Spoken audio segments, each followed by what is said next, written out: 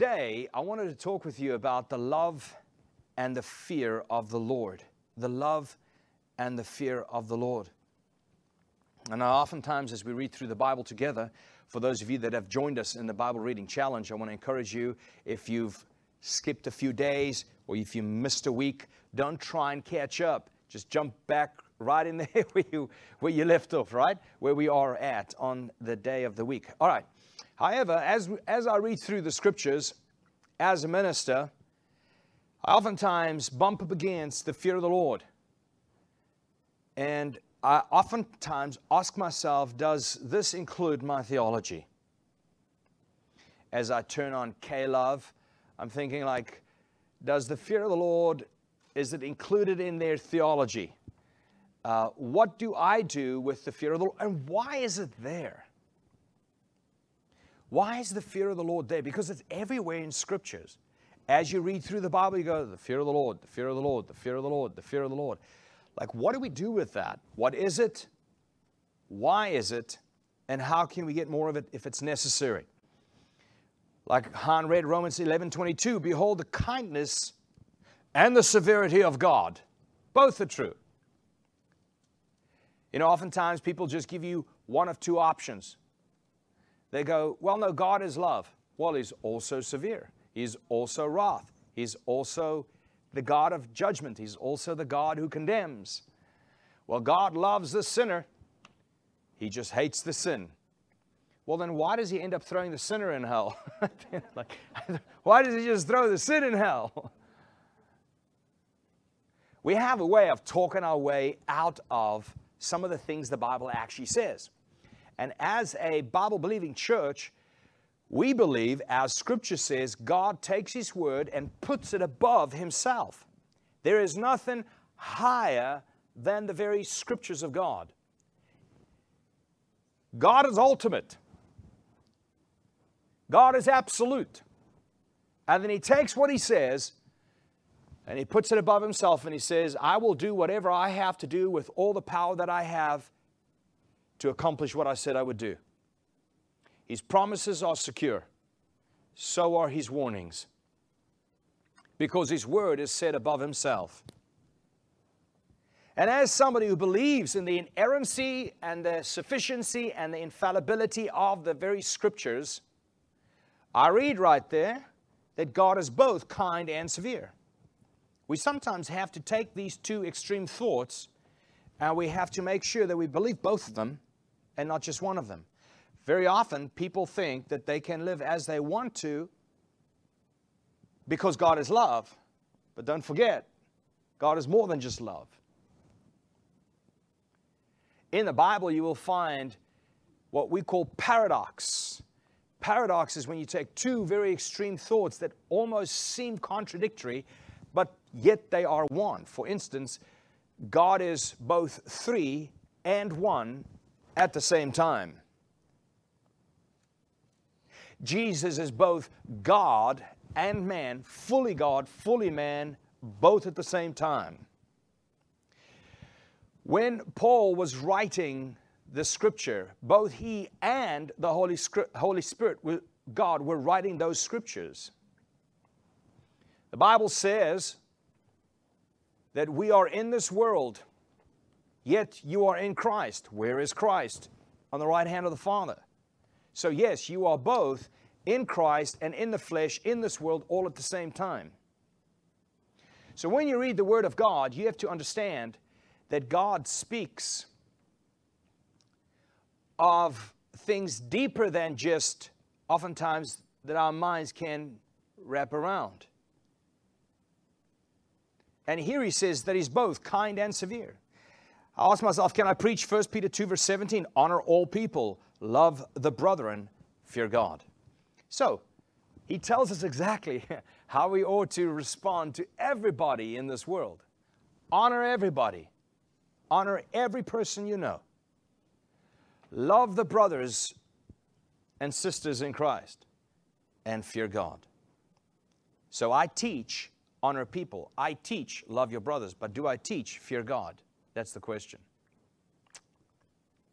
How about Matthew 10:28? Do not fear those who will kill the body, but are unable to kill the soul, but rather fear Him.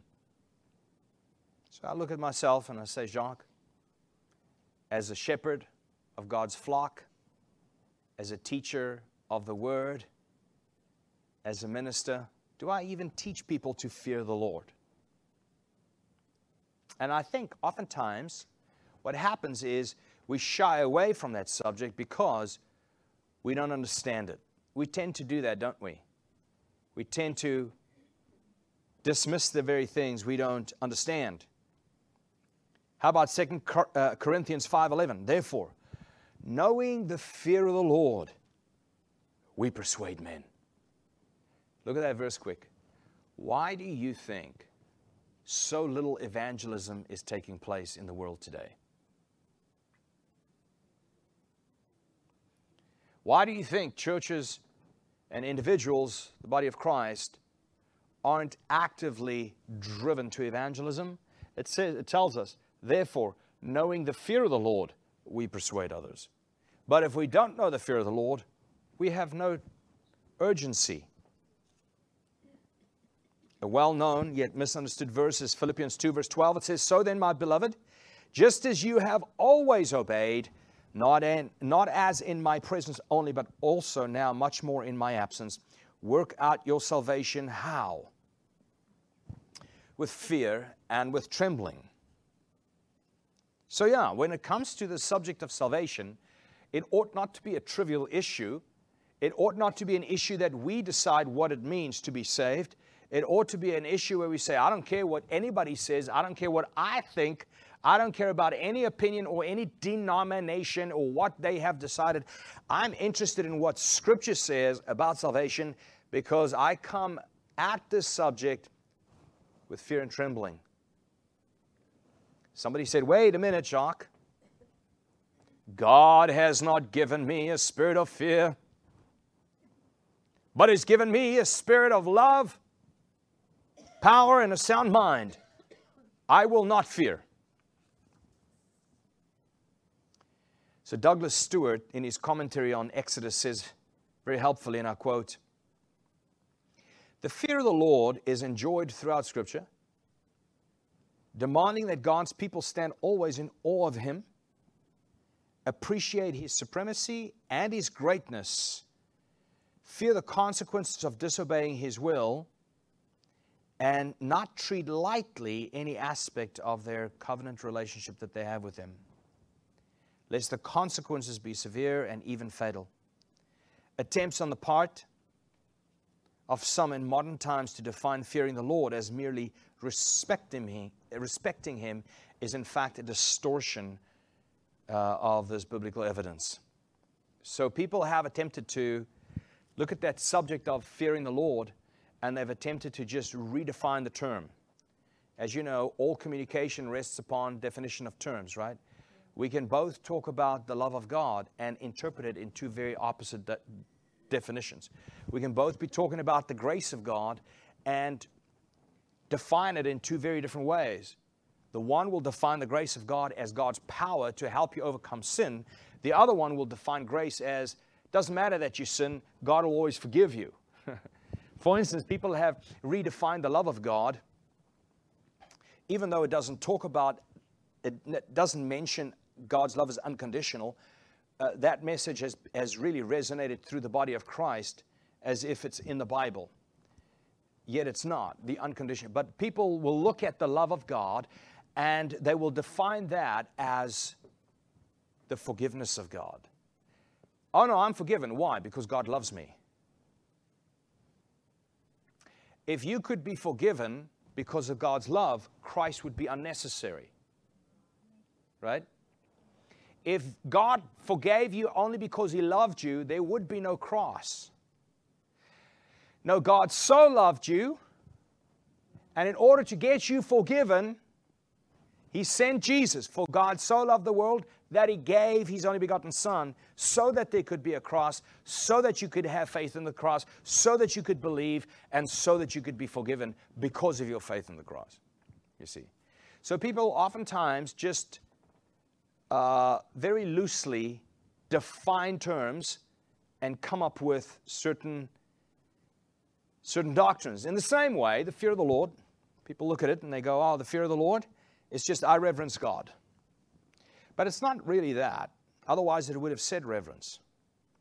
Jesus seems to commend the fear of the Lord in Matthew 10:28. It says, and do not fear those who kill the body, but cannot kill the soul. Don't fear those people who can murder you. Rather, fear Him.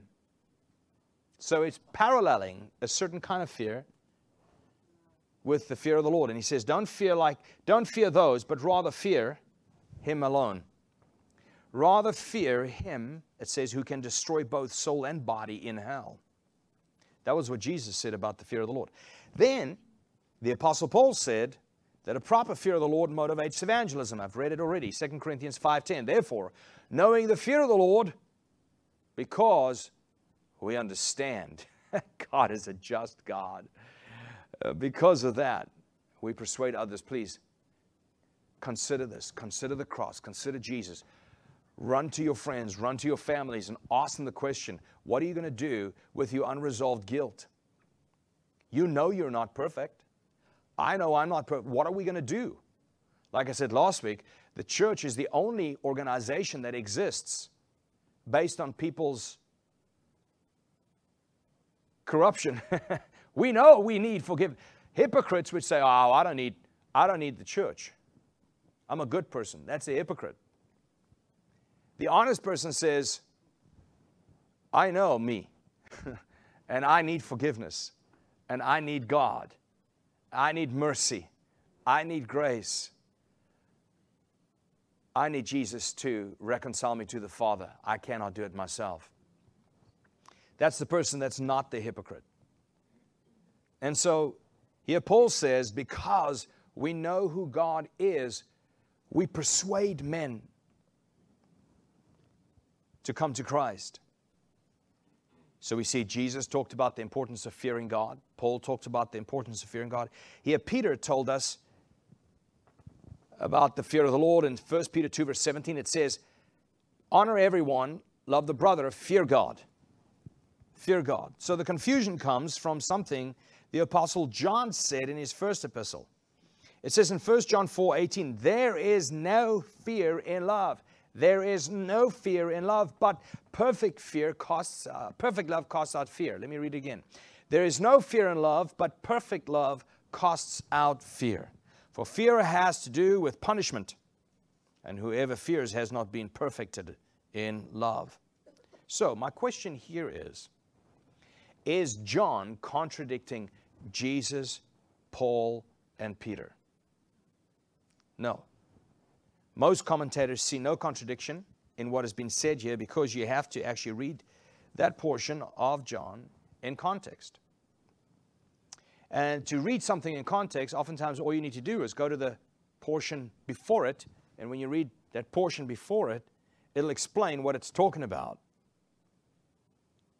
So let's go, instead of reading only verse 18, let's go to the previous verse, verse 17 in 1 John 4. It says, By this is love perfected with us. And here it comes. So that we may have confidence for the day of judgment. So that we may have confidence for the day of judgment. So love is perfected in us so that we will have confidence that day we stand before God. That day you breathe your last and you throw your bodysuit off and you stand before God. You can stand before God filled with confidence. Filled with confidence because His love has been perfected in you. It's not just that you claimed that He loved you, but that His love has done a work in you. How does His love work in you? Let me explain it. For God so loved, or in this way loved, for God in this way loved that He sent Jesus. So if the work of Christ has had its way in you, the love of God has had His way in you. So here it says, by this is love perfected that you may have confidence in that day of judgment. Because as He is, so also are we in this world. So in this passage, fear is represented as the opposite of confidence on Judgment Day. Fear is the opposite of confidence. So John is saying that if you know the love of God through Christ, through the cross, then you can be confident on that day. You do not need to be terrified of being condemned to be sent to hell.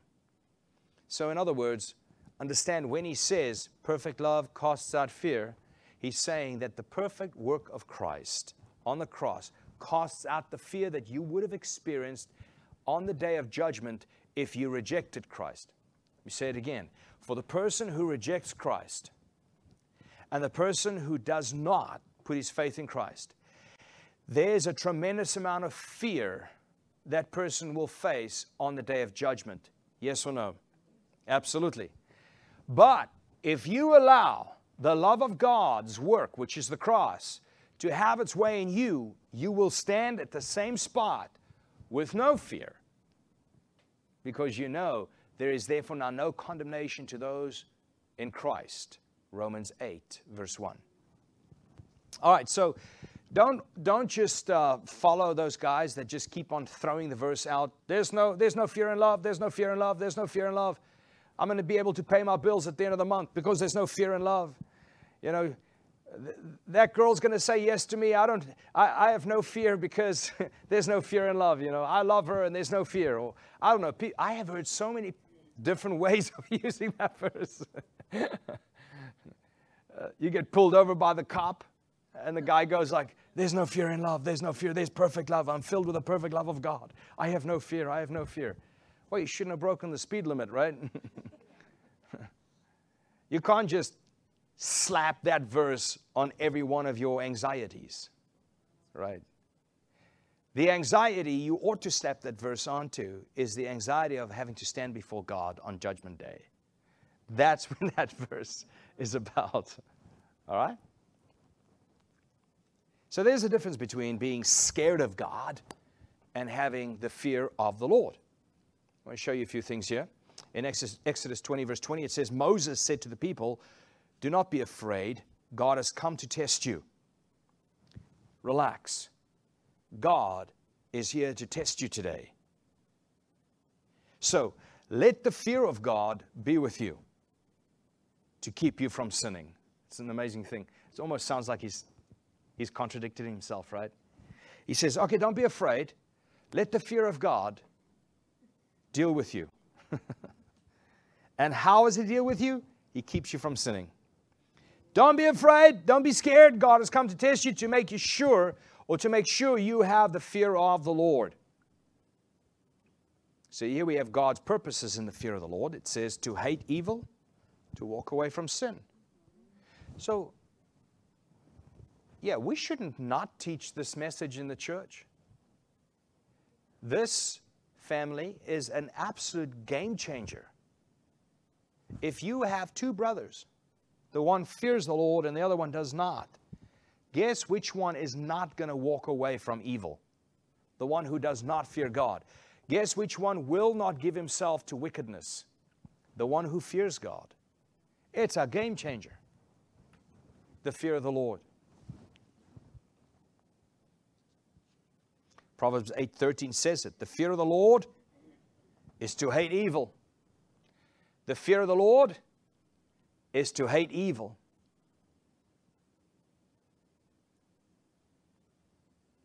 Why do you think people give themselves to evil the way they do? Because they have no fear of God. That's why. And in our culture, in this day, in this age, in this time, people really trivialize who God is. There are God jokes, Jesus jokes. People fear their bosses a lot more than they fear God. People fear the government a lot more than they fear God. People fear sickness a lot more than they fear God. And it's evident because that's the way people respond to all these situations in life. As a matter of fact, people have more social anxiety than what they fear God. People have a greater fear of public speaking than what they have the fear of God.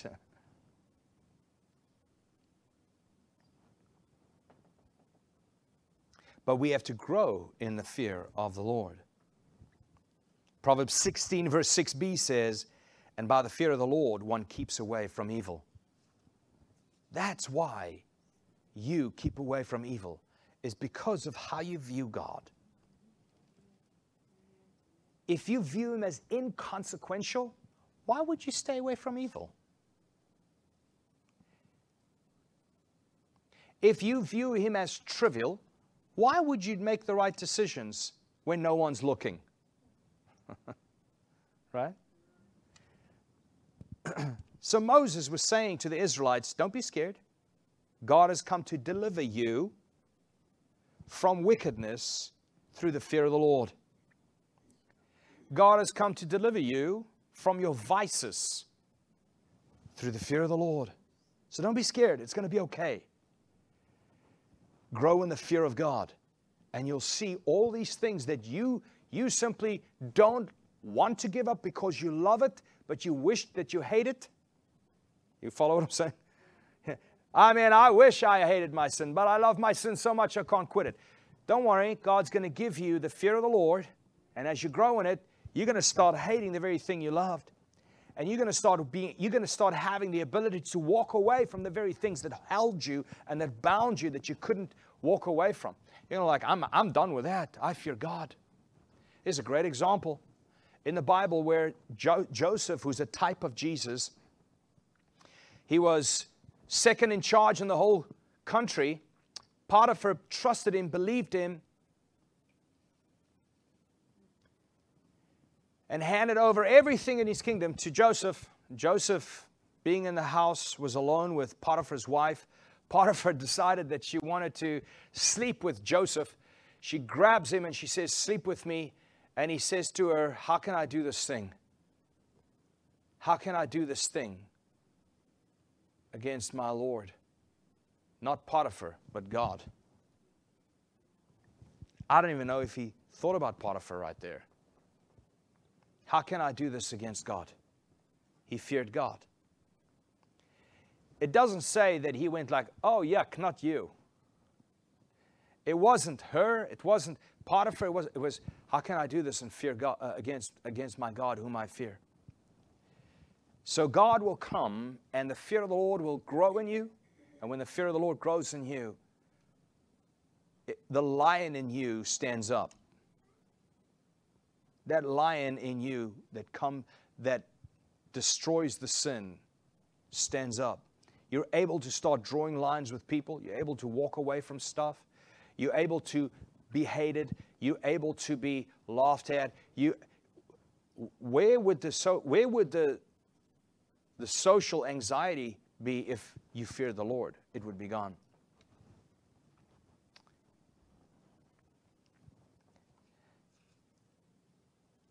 So yes, the fear of the Lord delivers you from the fear of man, but most evidently, the fear of the Lord delivers you from sin in general. So the unbeliever and the believer both, they fear God, but they fear God in different ways. All right? So I have a list here for you. First is that while the unbeliever's fear of God causes torment, the fear of the Lord is a blessing to the believer. The fear of the Lord is there to bless you, to deliver you, to make you bold, to make you strong enough to walk away, to give you the courage to stay the course, remain faithful and committed. In Proverbs 28:14 it says, "How blessed is the man who fears always." Oh, it's in the Bible. How blessed is the man who fears always. But he who hardens his heart will fall into calamity. I'll show you something quick. Can you see that the fear of the Lord is the opposite of a hardened heart? See that? When I don't fear God, it is because my heart has been hardened. And the Bible tells us why our hearts are hardened. Sin is what hardens our hearts. If I continue in sin, my heart becomes cold towards God.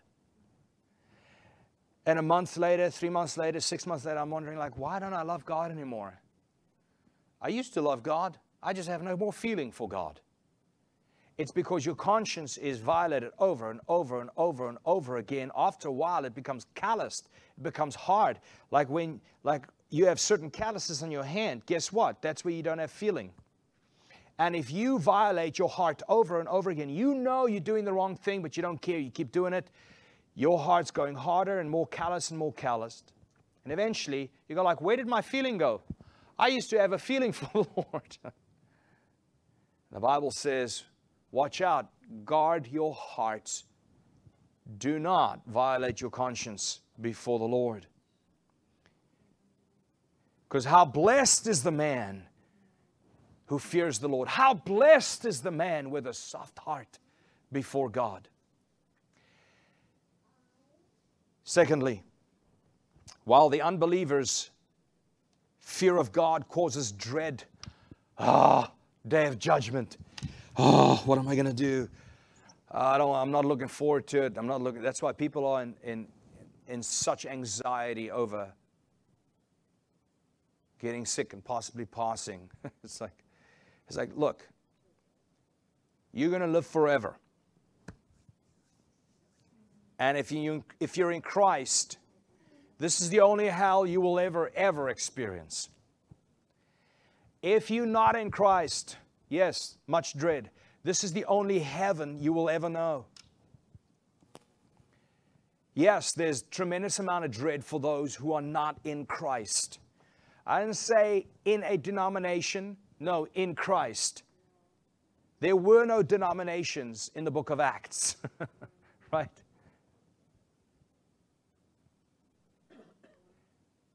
So to the believer, this is the only hell they will ever know. Pain, disappointment, regret. But when you take off your bodysuit and you stand before God, it's a very different experience for the person, the unbeliever, who this world is the only heaven. It's the only joy they will ever know. So while the unbeliever's fear of God causes dread, the fear of the Lord is a source of delight to the believer. It's a delight. It says it in Nehemiah chapter 1 verse 11. O Lord, let your ear be attentive to the prayer of your servant and to the prayer of your servants who delight to fear your name. It's a delight to reverence God, to be in awe of God, to be humbled before God. It's a delight to know that He is your Father. And He is the one that will remove my sin as far as the east is from the west. It's a delight to glorify His name. It's a delight to make His name great. Number 3, while the unbeliever's fear of God makes him cower and hide, the believer's fear of God signifies that he is cared for, it signifies that he is safe, and it signifies that he is secure. Look at Proverbs 29 verse 25 says, the fear of man lays a snare, but whoever trusts in the Lord is safe. The fear of man lays a snare. If you have fear of man, that's a trap. Let me say that again. If you have social anxiety, if you're scared of people, if you're scared of what people might think of you, say of you, do to you, the Bible is very clear that, family, is a trap. You can't get out of a trap. You can't go where you're supposed to go, do what you're supposed to do. You're trapped. Because what if they don't like me? What if they're going to hurt my feelings? Oh, I'm not going to that church. I think I might just get offended. For whatever reason, you can't do what God's called you to do because you're scared of people. That is a trap. You see, the amount of benefits and blessings that belong to the one who fears the Lord is inexhaustible. I mean, there's just so much that God wants to bring to you through the fear of the Lord. Psalm 25:14 says, the friendship of the Lord is with who? Those who fear Him. And He makes known to them His covenant. Proverbs 22:4 says, the reward of humility and the fear of the Lord, in other words, the reward that you get for humbling yourself and fearing God, what is that reward? Riches, honor, and life. Proverbs 22:4.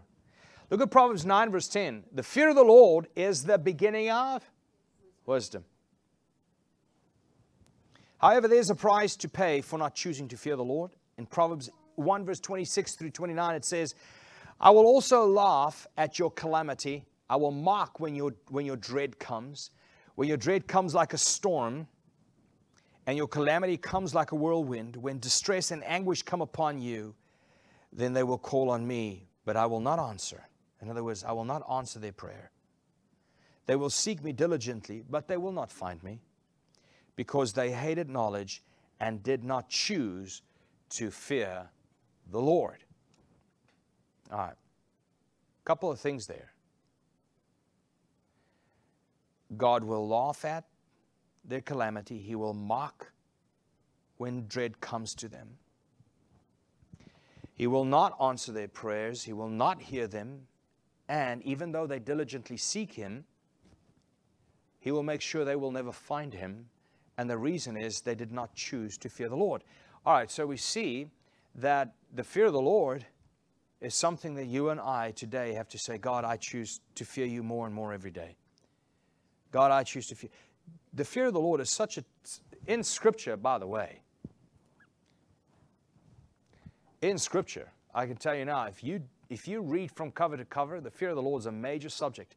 And it's a total game changer. God actually delivers you by causing you to fear Him. Somebody said, well, is God a narcissist? Everything is always about Him. Like, He's like, you must glorify my name. Well, there you go. You have to humble yourself before me. Well, there you go. I am the first and I am the last. Well, there you go. Don't lose your first love. There you go. He's like, He wants to always be first. What's up with that? He wants you to always view Him as the greatest. I mean, pretty much narcissism, if you want to look at it that way, he says, well, there shall be none other but me. You know. You go like, wow. And the world, as a matter of fact, folks, next week when we talk about secular humanism, I don't want you to miss that. I want you to invite friends, because I think that your experience in this world is very much determined by your understanding of the world. If you don't understand the world, your experience in this world couldn't be as productive, as fruitful, or as confident. But the world is turning on the Lord in a big way. Looking at God like He's mean, looking at God like He's cruel, looking at God like He's a child abuser, kills his own son, looking at God like He's a narcissist. But let me just tell you, God is perfectly holy. And when you see Him, you will be as He is. When you see Him, you'll be as He is. Let me tell you, did you know that you become like the one you worship? Why do you think He's called you to worship Him? He's delivering you. That's why.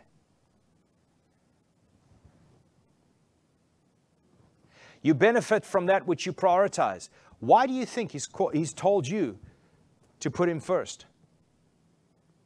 It's not for His sake, it's for mine. It's a complete wrong interpretation to see God in the light as the world does. Which narcissist will give himself, sacrifice himself completely, leave all of his glory in heaven to come down and live in the Middle East 2,000 years ago. If I was God, I would have chosen 2023 where there's air conditioning. No, not him. No, he knew how much you needed him. He gave up all of his comfort, all of his glory. He came down to earth. Narcissist doesn't do that. He came not to be served, but to serve. Narcissists don't do that. Have you ever seen a narcissist wash other people's feet? No. Everything he has done and every command he has given you on worshiping him, making him the only one in your life, the only God you worship, making him a all of that is for your benefit, not his.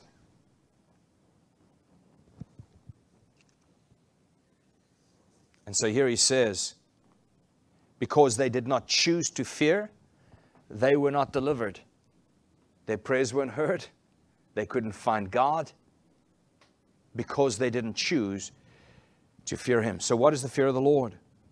Here's a nutshell answer to this vast and limitless concept of the fear of the Lord. You see, to the believer, the new creature in Christ, the fear of the Lord means your perspective and your understanding of God is that he is powerful. As a matter of fact, he's all powerful. That he is perfectly holy. That he's completely and thoroughly just.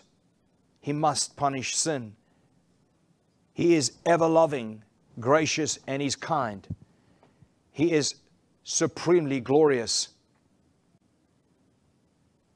If you have found anything glorious, anything beautiful, anything powerful,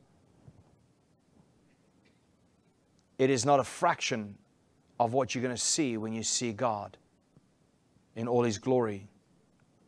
But you see him in such a powerful, majestic way. You see him so thoroughly just, gracious, and kind, and so glorious that you would not dare run away from him. You would not dare violate his standards. You would not dare misrepresenting who he is. You would shudder at the idea of being at odds with him. This is the fear of the Lord. You will tremble at the idea of drifting further and further away. People drift from God because they are not choosing the fear of the Lord. And they are not choosing the fear of the Lord because they literally go to churches where they hear all about themselves instead of about who God is. Because if you understood his glory, you understood his majesty, you are reminded of his power, his omniscience, his aseity, all of the different attributes of God, his eternality. If you were constantly reminded of who God is and the attributes of God and his character and his standards are being revealed to you consistently, at that point, the fear of the Lord within you grows. But if you are constantly listening to,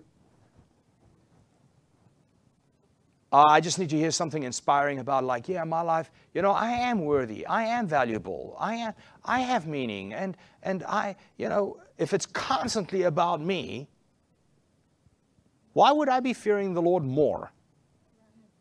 No, I'd just be loving me more. Right? And I'll be thinking that me needs more stuff because somebody as valuable as I should have a more comfortable life than the one I have. I mean, look at Elon. Why can't I? I'm valuable too. And so what we do is we just whine all day long about everything. Because our lives aren't what they're supposed to be, because we attend churches that just talk to us about us.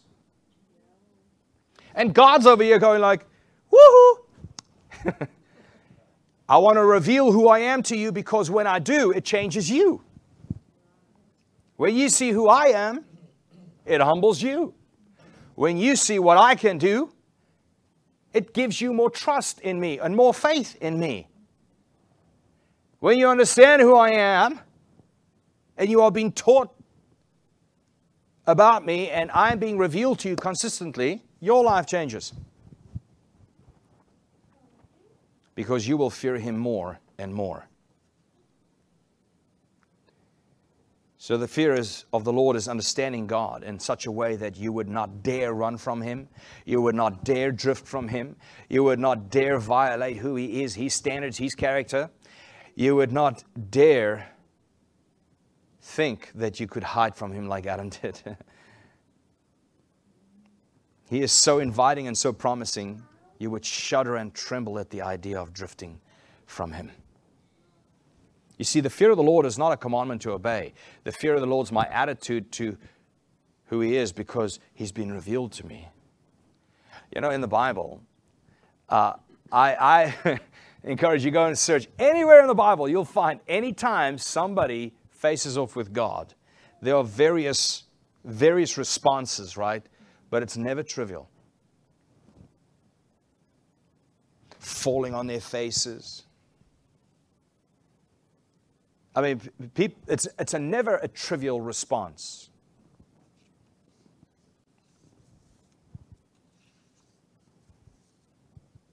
I want to close with this video, if that's okay. Short little video by RC on the fear of the Lord. Thank you. Question about the fear of the Lord. We are told again and again to fear the Lord in the Old Testament, especially in the Psalms, but in the New Testament it is hardly ever mentioned. In Luke 1:74, Zechariah predicts we will serve Him without fear. Should I fear the Lord now in light of all the mercy He has shown? Luther made the distinction in answering that same question centuries ago, that when the Bible speaks of the fear of the Lord, it speaks not of the fear that a prisoner has who's being tortured by his tormentor, or what Luther called a servile fear, but rather he speaks of a filial fear, the fear we have of failing to honor and glorify God.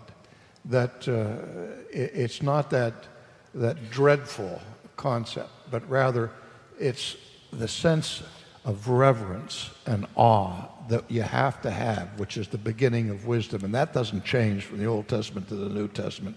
The fear of God is, although it's not without trembling. And the New Testament does tell us that as we grow in fear and trembling as we're working out our salvation. So that there's always that sense of awe and trembling before the magnificent glory and majesty of God. Amen. To the single lady, Proverbs 31:30 says, "Charm is deceitful and beauty is vain, but a woman who fears the Lord, she shall be praised." The fear of the Lord in the life of a single man, the Bible says in Genesis 13:3, "But the men of Sodom were exceedingly wicked and sinful against the Lord." In Psalm 51 verse 4, because they didn't fear Him. In Psalm 51 verse 4, "Against you, you only, I have sinned and done what is wrong in your sight." And in Genesis 39 verse 9, "There is no one greater in this house than I," Joseph said, "and he has withheld nothing from me," talking about Potiphar, "because you are his wife. How then could I do such great evil and sin against God?" Because of the fear of the Lord that he had. Then the fear of the Lord in marriage, it's interesting that it says in Ephesians 5 verse 21, before it starts saying, "Husbands, love your wives like Christ loved the church," and so forth, it says, "And be subject to one another," husband and wife, "be subject to one another." How? In the fear of the Lord. And finally, I just want to mention the fear of the Lord as a Bible student is also important. The way I come to Scripture, the way I approach the Word of God, ought not to be trivial. I love how Stephen Lawson says, nobody's going to giggle through the narrow gate. Nobody's going to skip into the kingdom of God.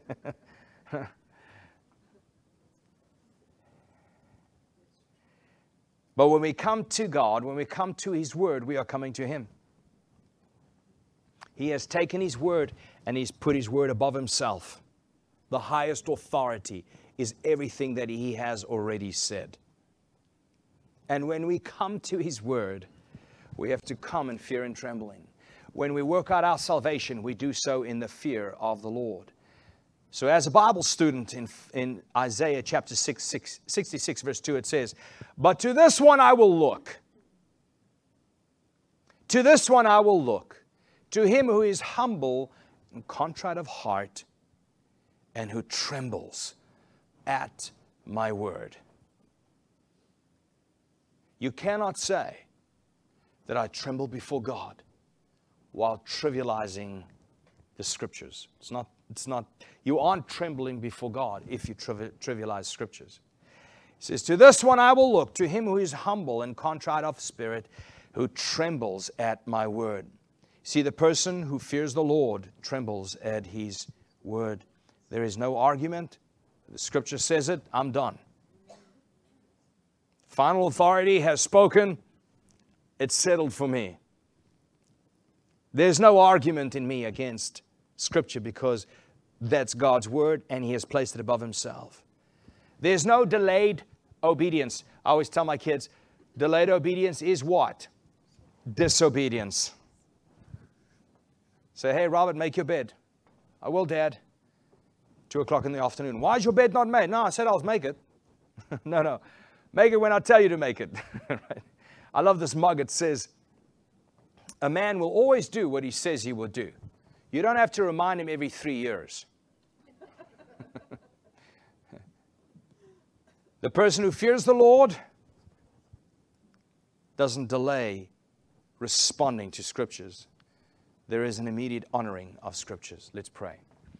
Father, today, I pray that You will cause us, Father, as we choose to fear You, You will allow Your Word to reveal who You are. And the more we see who You are, the greater fear and reverence and respect and gravitas we'll have for who You are. We don't trivialize You, Lord. We don't trivialize Your Word. We don't trivialize the cross. We don't trivialize what You've done. We don't trivialize what You are doing in the world today, in Your kingdom, in Your church, in Your people, in Your followers, those who are lovers of God. We don't trivialize Your work. We don't trivialize Your church because we fear You. We honor You. And we shudder at the idea of drifting from You. We shudder at the idea of misrepresenting You. We shudder at the idea of trying to have our way instead of Your way. Today we honor You, Lord. Please forgive us. Forgive us, God, for not taking You serious. Forgive us, Father God, for not making You the priority of our lives. Thank You for Your forgiveness, Lord. And now we turn to You in Jesus' name. Amen. Amen. Praise God. Thank you. God bless you.